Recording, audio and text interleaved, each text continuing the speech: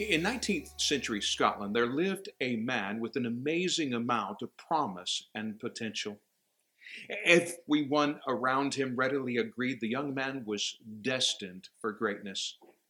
Everything seemed to be going well for him, and the sky seemed to be the limit for this promising young man gifted for greatness. But while engaged to be married, he was suddenly hospitalized. It was discovered this young man, full of promise and potential, was suffering from a degenerative eye disease, which would eventually leave him blind. Consequently, his fiancée broke their engagement, and in so doing, broke the young man's heart. His world was shattered. But George Matheson, blind and broken, chose to lift his heart above the storm to the one who rules and reigns above the storms.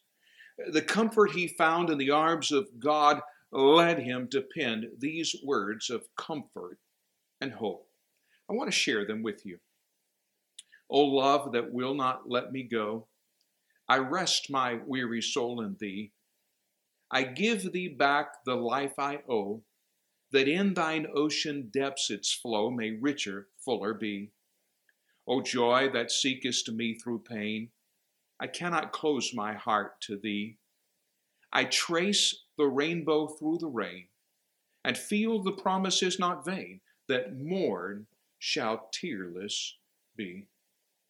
I want you to lock in on that single phrase, I trace the rainbow through the rain.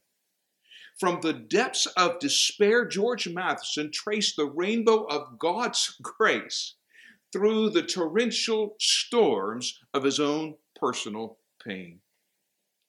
All of us experience storms in life. In fact, it has been said that every human being is either going into a storm, at that very moment in the midst of a storm, or just coming out of that storm. Some of these storms we understand. When we suffer pain because of our poor choices, we at least know the wounds are self-inflicted. We brought the suffering on ourselves. But what do we do when we suffer for doing what is right? When we do the right things in the right ways for the right reasons, and as a result of our seeking to honor God, we get hammered.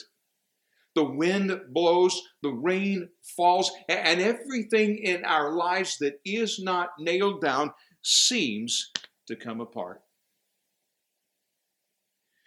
If you will recall, in a previous study, we talked about the context of this precious epistle, and you will remember the first letter of Peter was written to men and women desperately trying to trace the rainbow of God's grace through their own personal pain. They were suffering greatly. And they were asking, where can we find hope in the midst of suffering? And Peter reminds them, and he reminds us, hope is found in the one who suffers for us. 12 times in this epistle, Peter refers to the suffering of Jesus Christ. And the conquest of Christ in the face of his suffering ought to encourage you and me in the midst of our suffering. We continue our study through 1 Peter in the 3rd chapter, 1 Peter chapter 3, and we pick it up in verse 18. I want to read the whole text to you, and then we'll begin walking through it phrase by phrase. 1 Peter chapter 3, beginning with verse 18. For Christ also died for sins, once for all, the just for the unjust, so that he might bring us to God, having been put to death in the flesh, but made alive in the spirit, in which also he went and made proclamation to the spirits now in prison, who once were disobedient when the patience of God kept waiting in the days of Noah during the construction of the ark, in which a few, that is 8 persons, were brought safely through the water. Corresponding to that, baptism now saves you. Not the removal of dirt from the flesh, but an appeal to God for a good conscience through the resurrection of Jesus Christ, who is at the right hand of God, having gone into heaven after angels and authorities and powers had been subjected to him. Over and over and over again throughout our study, we have discussed the importance of context. Context is the key to understanding, applying, and appreciating the Word of God. So let us take just a moment to review the context of this precious letter. Remember, the Apostle Paul was writing to believers who were experiencing tremendous suffering as a result of their personal faith in Jesus Christ. This letter was written in or around 64 AD. The reigning Emperor Nero had made it his personal mission to exterminate Christianity from the face of the earth. Many believers were snatched off the streets and dragged to the Colosseum, where they would become appetizers for the lions.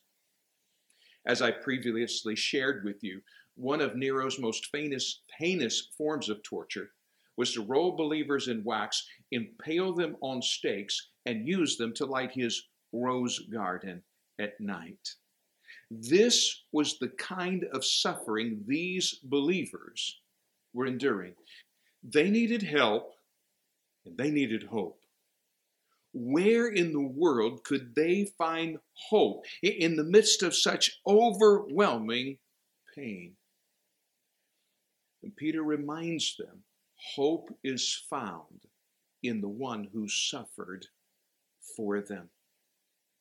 The example of Christ reminds all of us that hope is often born out of overwhelming tragedy. Out of the irritation of a single grain of sand, the pearl is produced.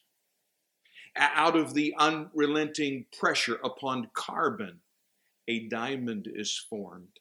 And out of the pain and suffering of the cross came our salvation. Our standing with God was forged in the suffering of that cross. And the conquest of Christ in the face of his suffering encourages every single one of us in the face of our suffering. Look at verse 18. Let's just lock in on verse 18 for a little while. For Christ also died for sins once for all, the just for the unjust, so that he might bring us to God, having been put to death in the flesh, but made alive in the Spirit. Peter offers a wonderful reminder of the price Jesus paid to purchase our salvation. We have right standing with God, not because of who we are, but because of who Jesus is and what Jesus has done for us. Our salvation was born out of his suffering. Jesus suffered like no man ever has suffered or ever will suffer. He lived his entire life in the shadow of the cross. From the moment of his birth to the moment of his death, every step he took was in the shadow of that cross and was a step toward that cross. He lived every moment of every day with the imminence of the cross in his heart and on his mind. He experienced the scourging, the cat of nine tails prior to the cross. 39 times that cat of nine tails was hurled into his back. Pieces of flesh were ripped away. Blood flowed freely. A crown of thorns was pressed upon his perspiring brow. Roman spikes were driven through his hands and his feet, and the Son of God was lifted between heaven and hell as if fit for neither. What incredible suffering. What incredible sorrow. And yet out of that sorrow, out of that suffering came overwhelming victory. And Peter reminds us his suffering was sufficient. Verse 18, for Christ also died for sins. Look at the next phrase. Once for all. Once was enough. The cross of Christ would never need to be repeated or reproduced because once was enough. No more would man have to take a spotless, innocent lamb to the temple and slaughter that lamb as atonement for sin. No more would man struggle to satisfy the demands of the law in order to appease God. When Jesus hung on that cross, he satisfied the demands of the law. When Jesus shed his blood, it was sufficient to cover every sin ever committed. There is no sin so awful that the blood of Jesus Christ is not sufficient to cover it.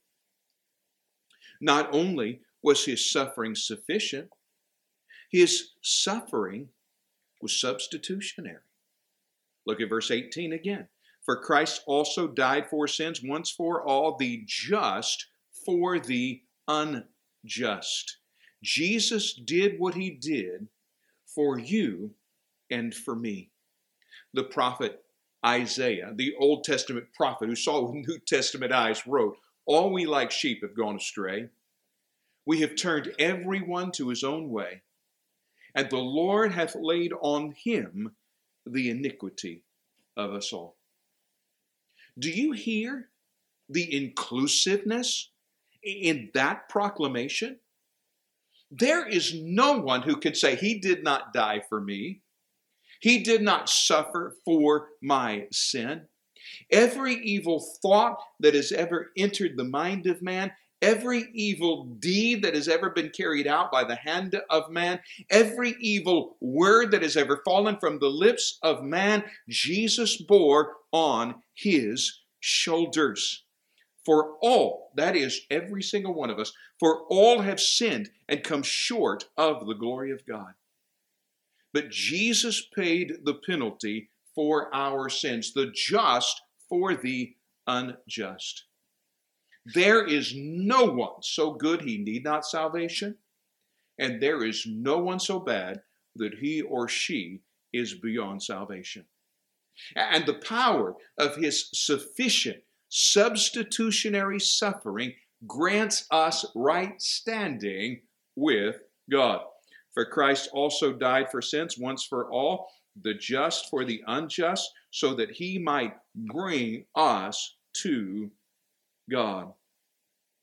Now, the Greek word Peter uses for bring is an incredible Greek word, and it's filled with imagery and meaning. The Greek word that Peter uses here for bring is the Greek word prosago, and it literally means to gain an audience at court or to make an introduction. In his suffering, in his vicarious death, Jesus did not simply open the door and give us access to God. Peter says he opens the door and he ushers us into the presence of God. What a powerful image. When, as a 15-year-old boy, I repented of my sin. I accepted the sacrificial death of Jesus on my behalf and asked for him to make me part of his forever family. At that moment, Jesus took me by the hand and he brought me into the presence of God. He said, God, this is Wayne. He was once separated from you, but I have paid the penalty for his sin. I died in his place. I have met the demands of the law, and I want you to know he is now part of our forever family. We have adopted him, and he now has all the rights and privileges of sonship. Wow. In his suffering, that is what Jesus Christ has done for every one of us. Out of his suffering, out of his pain, came our salvation. And Peter tells us we can be encouraged by what Christ has accomplished for us in his suffering on the cross. For Christ also died for sins once for all, the just for the unjust, so that he might bring us to God. And that is precisely where we will pick up in the next session. On behalf of Jacob Kritzman, Larry Kelly, and the rest of our Word Power team, let me thank you for joining us today. It is our passionate purpose to go deeper and stay longer in God's Word so that you might grow stronger and stand taller for your faith. That is why we exist. That is why this ministry exists, and we're glad you have joined us. If we've been an encouragement to you, please reach out to us. You can reach us at wordpowermm@gmx.com, wordpowermm@gmx.com, or you can simply put a comment in, whether you're watching YouTube, Instagram, or on Facebook. We'd love to hear from you to know how we have been an encouragement to you. Before we leave, let me remind you the truth of God's Word. He who began a good work in you will be faithful to complete it until the day of Christ Jesus. Thanks for joining us.